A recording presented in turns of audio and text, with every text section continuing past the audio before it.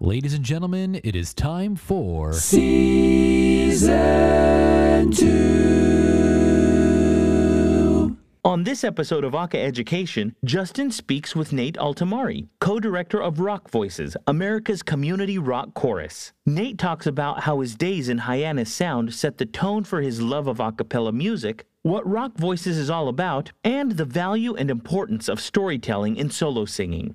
Let's get ready. Aka Education starts now. It's the Aka Education Podcast. Bring acapella to a music class. The Aka Education Podcast. All educators, you get out of these spots. How to arrange. Aka Education Podcast. Aka Education Podcast. Aka Education Podcast. With Justin Glodish. Hey everybody, it's Justin Glodish with another exciting episode of the Aka Education Podcast, here with episode 48. Here with me this week, I have a former member of Hyannis Sound, one of the premier acapella groups, summer acapella groups out in Cape Cod. He's also the founder and music director for a group called Fire Drill, and he's currently directing with not one but two independent groups known as Rock Voices in Albany, New York, and in Saratoga, New York. Nate Altimari. Nate, welcome to the Aka Education Podcast. Justin, thank you so much for having me. This is fun. I'm excited. Absolutely. Yeah. And it's funny because we were just talking before I hit record, how you and I actually have a lot of different acquaintances in the acapella world. But, me being from the Albany area, you actually know a lot of people that I kind of grew up with, which is kind of cool. So we're actually talking for the first time ever. And it feels like we've known each other forever. Yeah. So I want to talk to you about, I want to talk to you about Rock Voices first, because, one of the things that we've talked about on the podcast, not just in an acapella sense, but in an education sense, is that when we have students in our groups who, have been taught are being taught the classical way, the classical training in how to sing, when it comes to singing rock music, singing it in a classical way with the classical technique can be a little, I don't know, it comes off a little awkward in a sense. So what are some of the things that you do with Rock Voices and how you get them to, get the best sound for the music that you're performing? That's a great question. I think that I should preface this by saying that the singers in Rock Voices are across the board amateur singers, novice singers. Some of them are singing in a group for the first time ever in their lives. Some people might have sung back in high school, and that could have been 20, 30, 40 or more years ago. But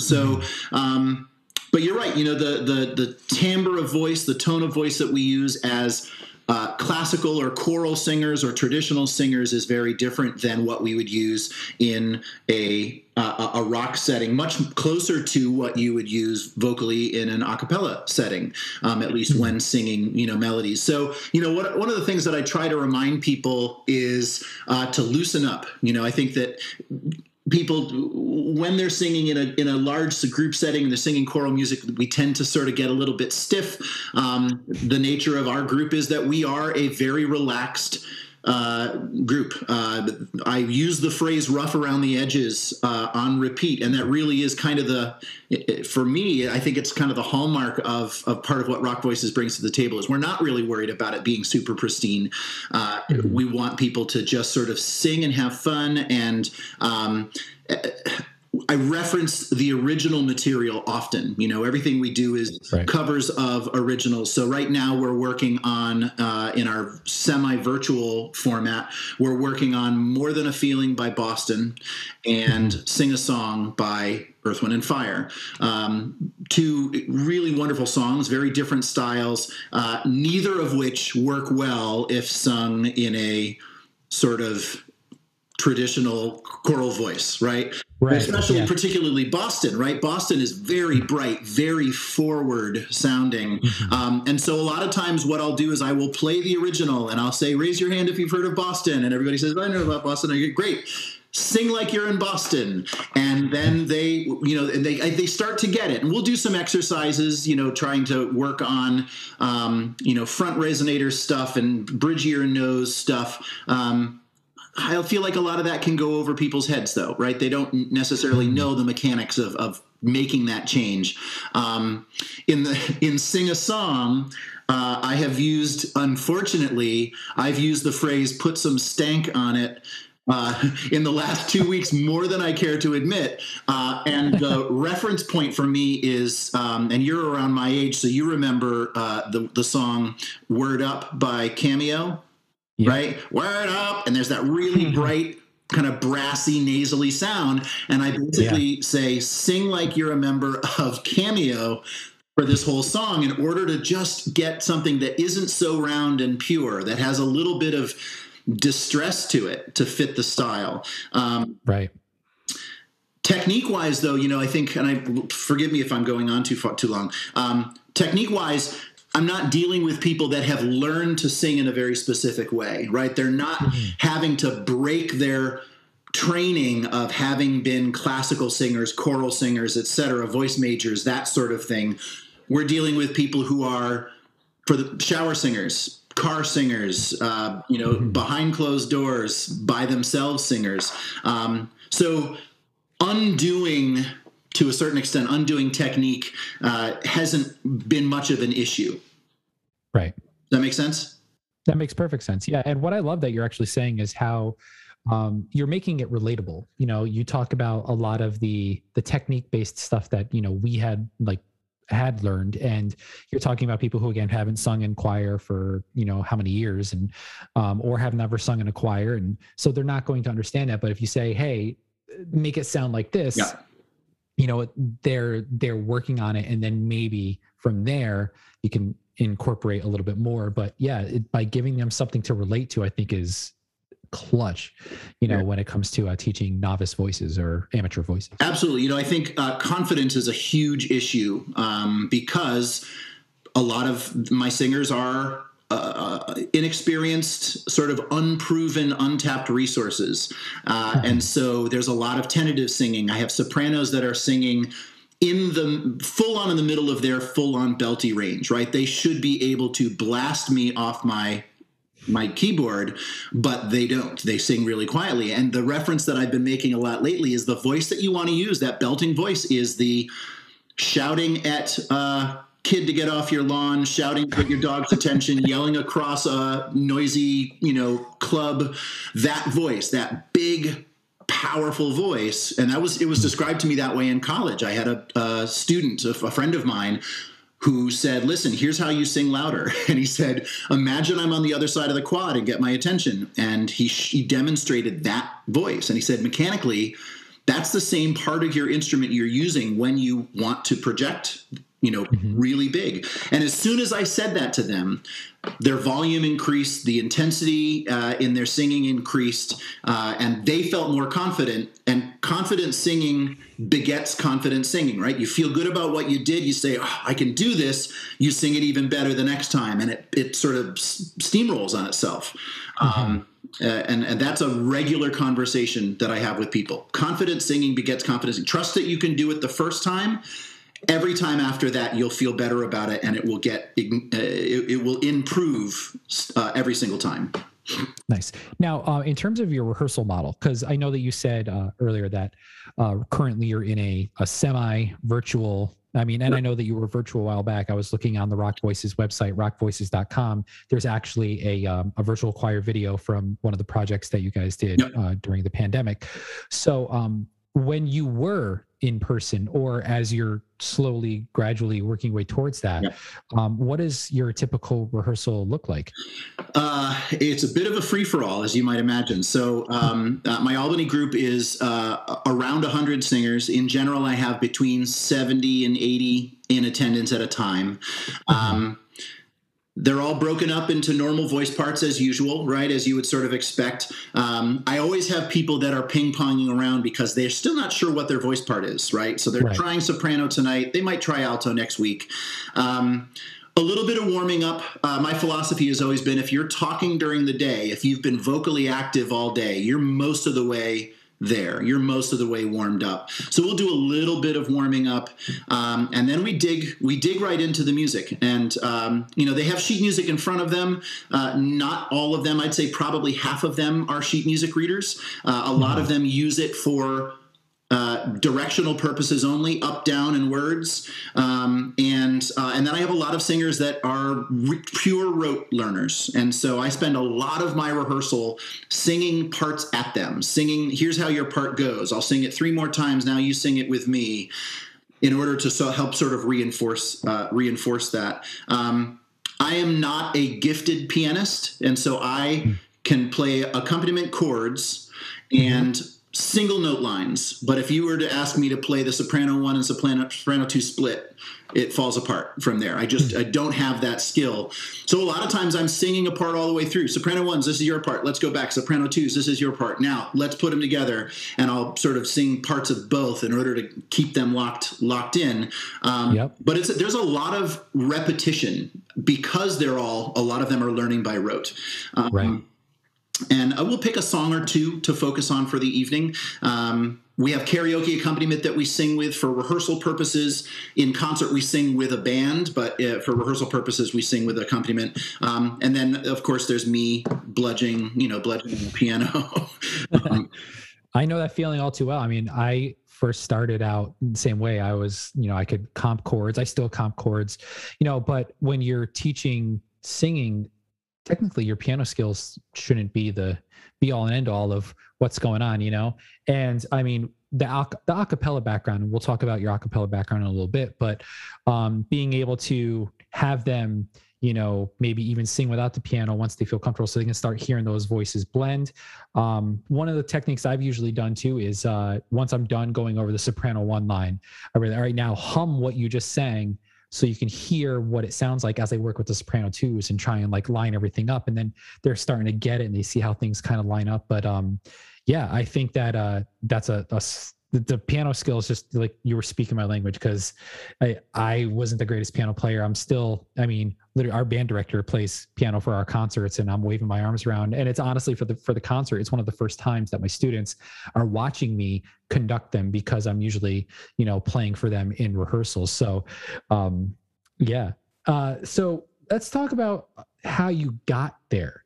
All right. So when I look on the Rock Voices website, there are a few people listed here. You're just one of a few. So, and it looks like that Rock Voices, it's touted as America's community rock chorus. So there are other locations in the United States where this happens. So how did you become involved with Rock Voices? Sure. I can give you the Reader's Digest is the organization was started by a guy named Tony Lechner. He is based in the Northampton, Amherst part of Massachusetts. We went to college together. So he was a grad student when I was an undergrad. He was my first vocal ensemble director while I was an undergrad at UMass. And so we've kept in touch. We've known each other through that world and the a cappella world. He led a high school group that he taught at the school that he taught at while I was singing with Fire Drill. And so we would do little shows together. And so he, over the last 6 or 7 years, since he started Rock Voices in Northampton, he's been reaching out to me, asking every once in a while, hey, do you want to start a group in Albany? And at the time I was working nights and I was working weekends and I had young kids and it wasn't going to fit my schedule. When my schedule changed, I realized that now was that was probably the right time. So I reached out to Tony in December of 2017 and said, hey, if the offer still stands, I'd like to start a group. And he said, let's fast track it so we can have you running with a group by the end of February 2018. Mm-hmm. So 2 months. Let's take 2 months and make it happen. Can you find a venue, et cetera, et cetera. So it kind of fell into place from there. My first group was 17 singers. And Rock Voices as a model, because there are all of these groups, there's 16 groups now in the Northeast and one in Portland, Oregon, of all places. But for the most part, we're in the Northeast. And each of the groups sings the same repertoire every concert season. So we've got 16 groups all singing the same book. preparing the same concert, so to speak. And so when it gets to be concert time, if a choir is in need of some supplementation, choir members will migrate. They'll go and sing on another show. So I had 17 of my own singers and 35 singers from Northampton, Mass, and Brattleboro, Vermont, and Hartford, Connecticut come and basically land on my show the night of the show without any rehearsal with me. And they knew the music and they did their best to follow my conducting and cues. But it gave my 17 singers the experience of 60 people on stage. That's they cool. Hadn't been planning on, right? They had been thinking this is going to be a really small performance. Right. Suddenly it's just this massive group. And so that group went from 17 to 45 to 65 to 100 over the course of 4 seasons. And it's mostly by word of mouth. It's just, friends of friends saw the show. I heard my sister-in-law does this. I want to do it too. And the group kind of blew up. So after 3 seasons with Albany and having to relocate each season because we ran out of rehearsal space, we grew beyond what we could manage. Right. I reached out to Tony and said, I think we could do another one of these up in Saratoga because I think they're 2 uniquely different locations. They're far enough apart that there isn't a lot of cross-population between the two. Saratoga people never want to come to Albany and vice versa, right? Oh, yeah. I'm from the area. Yeah. I know quite well. Yeah. And so we started a group in Saratoga, and that group took off just as fast. We went from like 45 to 70 to 90 singers in 3 seasons. And the experience has been equally rewarding but very different because there are differences in people, right? Different group of people. Right. You can never know really what the chemistry is going to be. But it really was for me just the timing was right for Tony to reach out or for me to reach out to Tony and say, yeah, this is the time is good for me. My wife is willing to give me, a night or 2 a week to go and do this. And it's been the best thing, man. It's been the best thing I've ever done. Like, Fire Drill started and eventually sort of fizzled. We plateaued at we sing together once every 2 years, maybe at this point.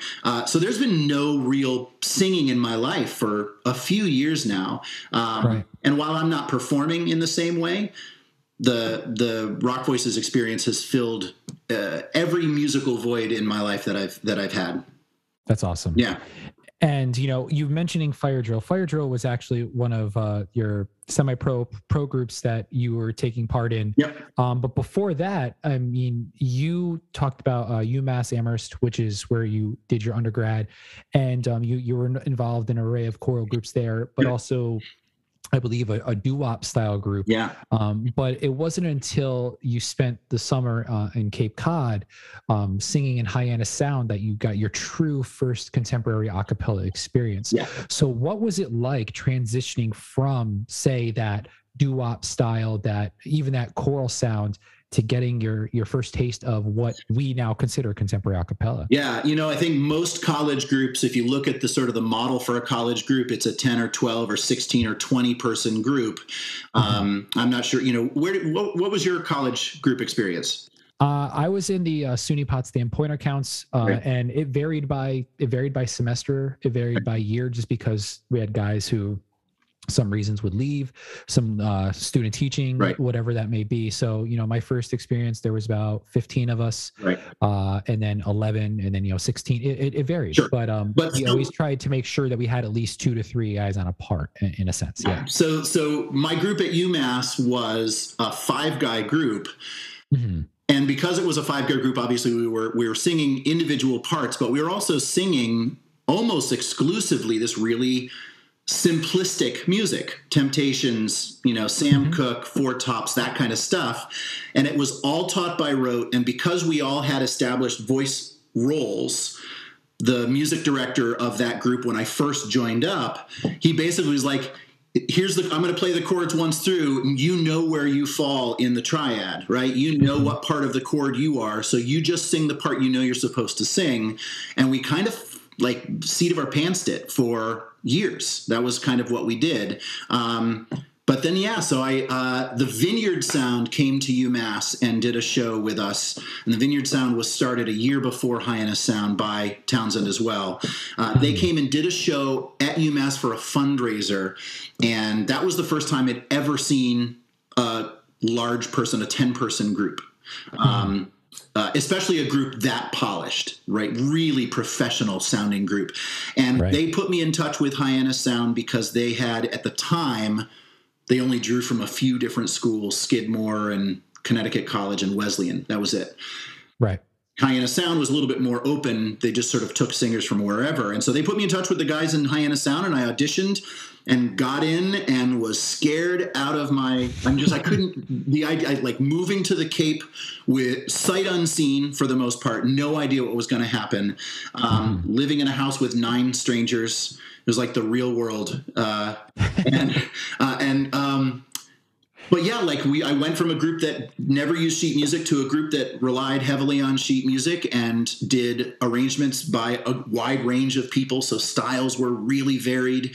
And you learn to deal with, personalities, right? A whole bunch of new personalities and stuff.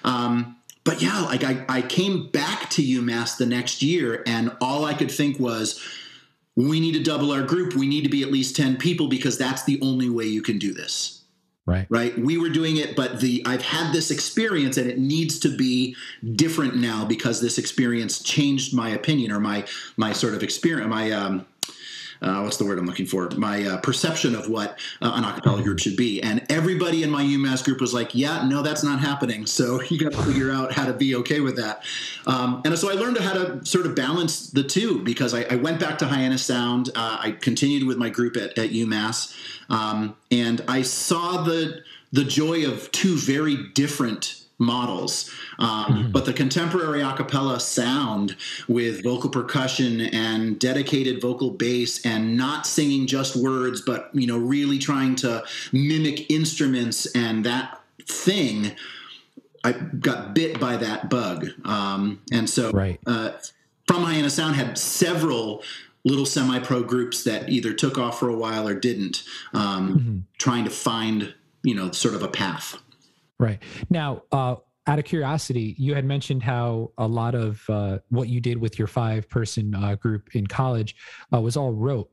And actually, we had Claude McKnight from Take 6 last season, and he said their first album was completely rote. And when they were asked to arrange it for, I believe, for Hal Leonard to create a songbook, they had to go back and like notate it. But they learned the whole thing. But I'm curious, did the idea of using sheet music in Hyannis Sound, did you take that back to the doo-wop group, or did you continue doing things by rote? I tried to, and when I got back there, it became clear that only 2 of us out of the 5 could read music to begin with, so it wasn't going to be helpful. I had been at that point a voice major. I was studying voice, and the musical director at the time was a voice major. And then 3 guys who just sang and enjoyed it. So it wasn't going to work, the sheet music model. And to my knowledge, until a lot later, well beyond the years that I was there, I don't think they ever really brought sheet music in until probably the last 8 or 10 years. Gotcha. And what I find awesome about Hyannis Sound is the amount of alumni who have gone on. Like Hyannis Sound is almost like it's not a school, but it's like the prep school group for like professionals. It seems like I'm looking at, I can use John Smith as an example, who sings with the Swingles out in England. And then these 3 gentlemen who were just on America's Got Talent this year, they call themselves the TikTok Tenors. All 3 of them were members of Hyannis Sound at one point. And I remember, back in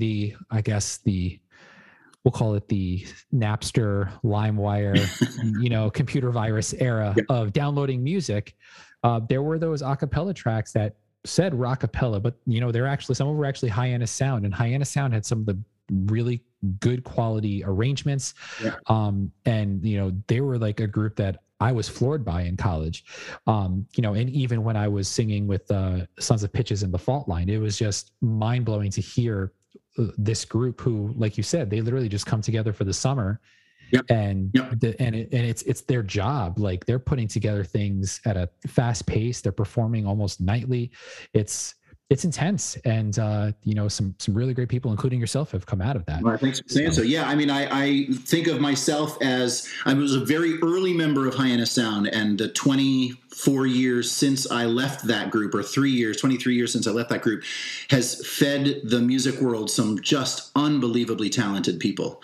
I agree. Sons of Serendip was a group that was on America's Got Talent a few years ago, and Micah Christian is their lead singer. He was a Hyannis Sound guy, and he is one of the most extraordinary singers I've ever met. But there's just countless people, and all of us in the early era of Hyannis Sound agree that if we were to try out for a group from 2005 on, none of us would have gotten it at all. Oh yeah, that's how I look at it too. Yeah, I don't think I would get in my college a cappella group now, to be honest. And these guys, the new guys, the T3 guys from America's Got Talent, those guys are insane. Each of them individually are just insane singers. Yeah, and like, again, these guys come from all over. Yep. I know one of the guys was he was a recent Ithaca College graduate. Yep. One was singing in School of Rock, in a national tour of School of Rock, and another one he sings like, they're phenomenal at what they do. It's great to see how Hyannis Sound has kind of catapulted some of them into the next thing. Yeah. So I also brought you on here because a while back, when I was singing with the Fault Line, we did this gig in Kettering, Ohio, with a man named Brody McDonald. Yeah. A lot of people in the acapella world know Brody. He's one of the Acapella Educator Association board members, and he has one of his groups was on the Sing Off one season. He's written a few books about contemporary acapella. Biggest one being his first one, Acapella Pop: Complete Guide to Contemporary Acapella Singing, which he actually mentions the Fault Line. References are a reference to turkey bacon. Like, it's not real bacon, but it's almost there. In reference to your performance is almost there, but not quite. But you actually contributed a chapter on solo singing. I did, yes. So I wanted to ask, just because I know that when it comes to, even in the choral setting, it could be choral, a cappella, whatever, there's a certain way that you approach how the soloist prepares versus how the group it prepares, your background voices prepare. So what are some tips that you have for, just soloists in general? I know that this is the beginning of the school year, and there's going to be a lot of auditions coming up for a lot of groups, and, any tips that you have in terms of how to prepare the best possible solo? Sure. So I think I mentioned this before. This is a deep cut, because I haven't looked at any of that content since probably the day I emailed a draft to Brody. And the thing that I think resonates with me, that I still reflect on from that idea, is storytelling, and how important storytelling is when you're singing. And I think that there are people that would say it's maybe not as important when you're singing an up-tempo, fast-paced pop tune. But man, when you think about something like, Ed Sheeran tunes, and Bruno Mars, more of his ballad era stuff, but you think about contemporary solo singing, particularly slower songs, it's all about storytelling, thinking about what you're singing, knowing what you're singing, what the story of what you're singing is, making sure that if you're performing live, that your face reflects the sentiment of the story that you're singing. I'm a lyric guy. I'm totally a lyric guy more than I'm a melody guy, and I think about lyrics a lot more when I hear songs, or when I'm singing songs. And so I tend to get lost in the meaning of what's not in a bad way. I get lost in, like, I get sort of taken away from the moment when I'm singing a song. There are times where coming out of a performance, I won't remember having sung, any of the choices that I made until I go back and listen to it, because I'm just thinking about the content of the song, the story. So that's always the first thing that I tell people. What is this song about? Ask people, what is this song about? What does it mean to you? how can you express that with your voice? The melody is probably going to stay the same, but what do you do with your voice in order to make that story make sense? Whether it is, do you need to sound a little bit broken while you're singing this because it's a sad song? Maybe you can't sing it super pure. Maybe you need to sound vulnerable and out of breath, or maybe your voice needs to crack. I refer to it as passion crack. You have to, if your voice cracks because you are so passionate about what you're singing, that's fine and it's admissible. Let it happen. That's always the first thing that I go to. The technique stuff is all the same. Breath support. Make sure that you're breathing more often than you think you need to, and don't challenge yourself to keep going when you feel like you're running out of breath. Find a place to breathe.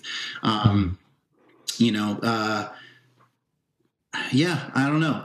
Mic technique is a part of it, but that's all of those things I feel are relatively rudimentary, and they apply to all of it, right? They apply to group singing as well. But as a solo singer, knowing your melody, knowing the meaning of the song that you're singing, and if you are someone who wants to embellish, you have to build. You can't go into the first verse of a song as if you are wanting to modify the melody that much.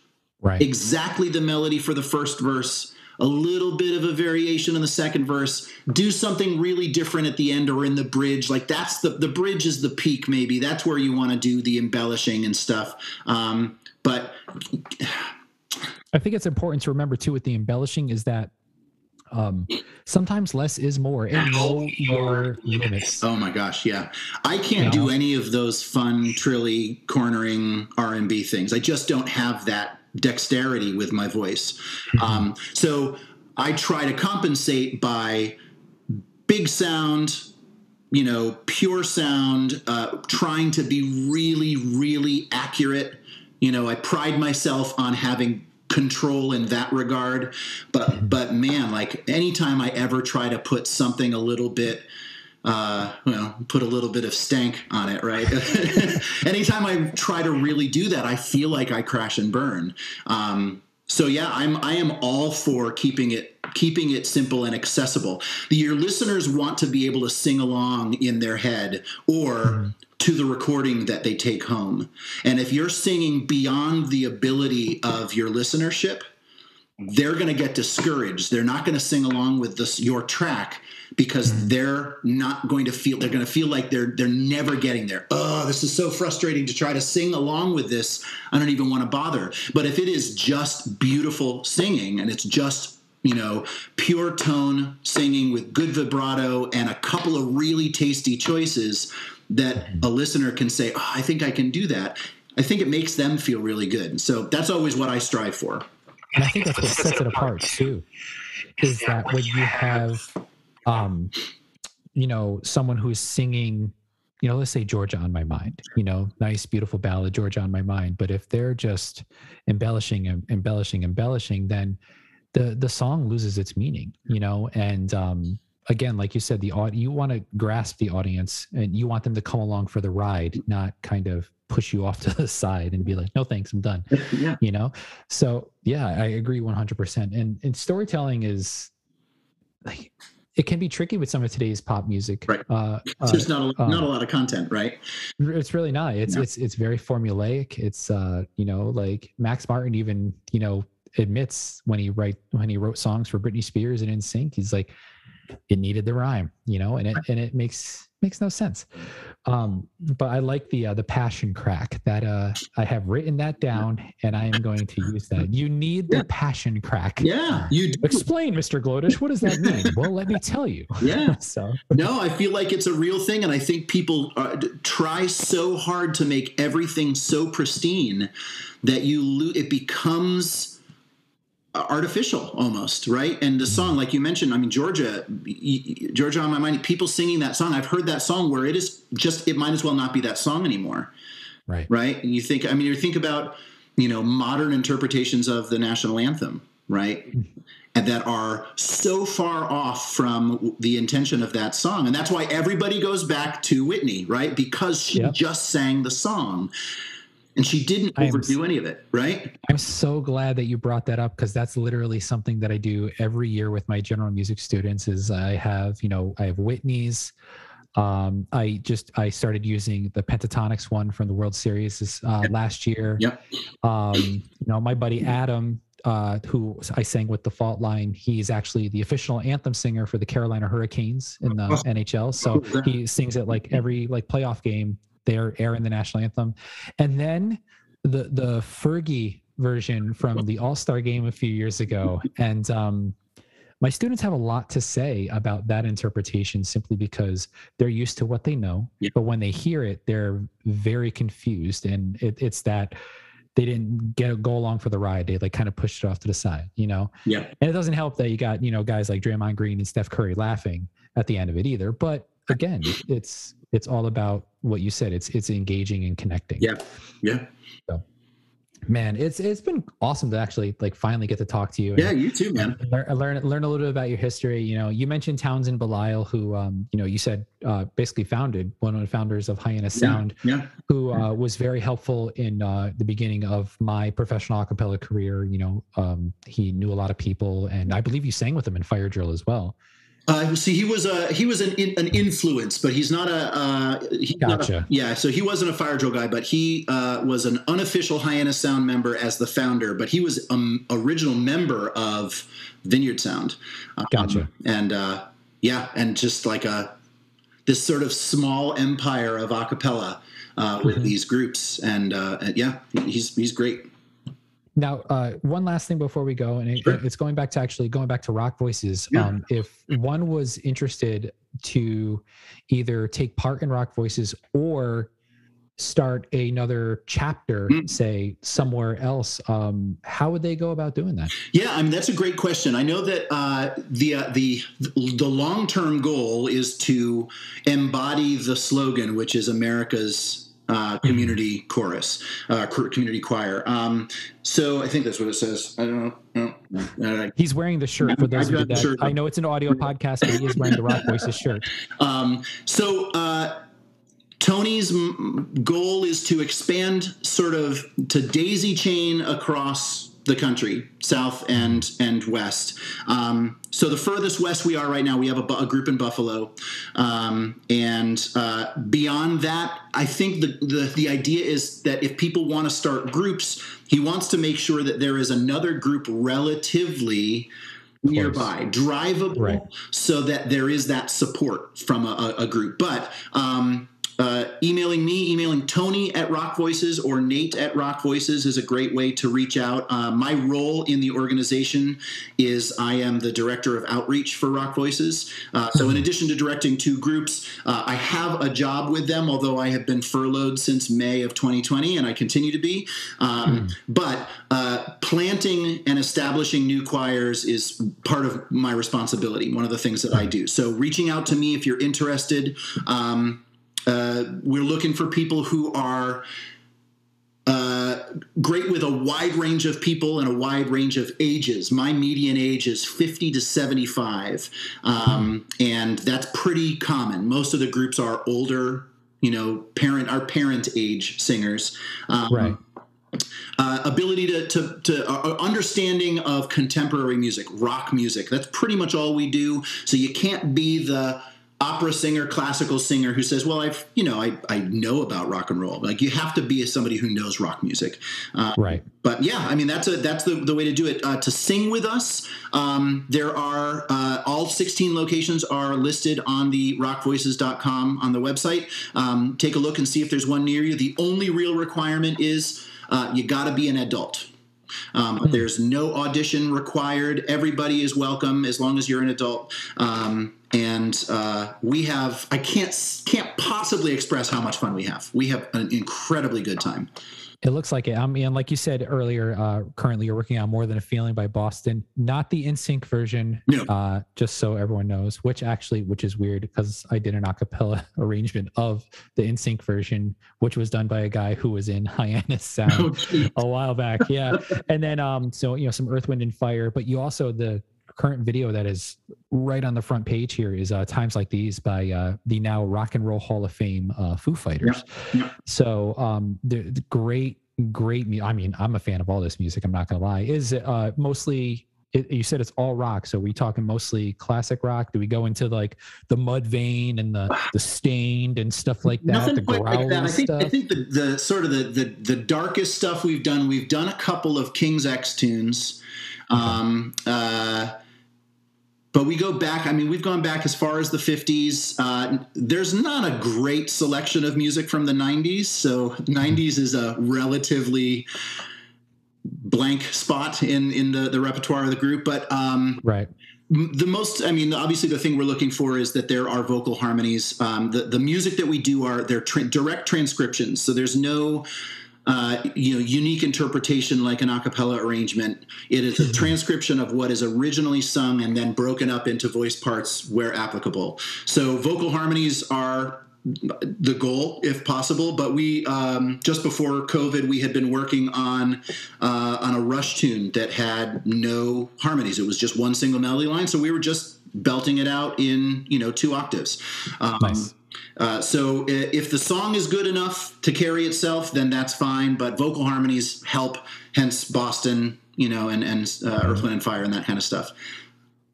Awesome. So for those of you that are listening, if you're interested, and you're in the Northeast, I should say, or if you want to get a hold of Nate, go to rockvoices.com to check them out. Nate Altimari, thank you so much for joining me this week on the Aka Education Podcast. I appreciate it. Absolutely. This was a lot of fun. We'll be right back. All right.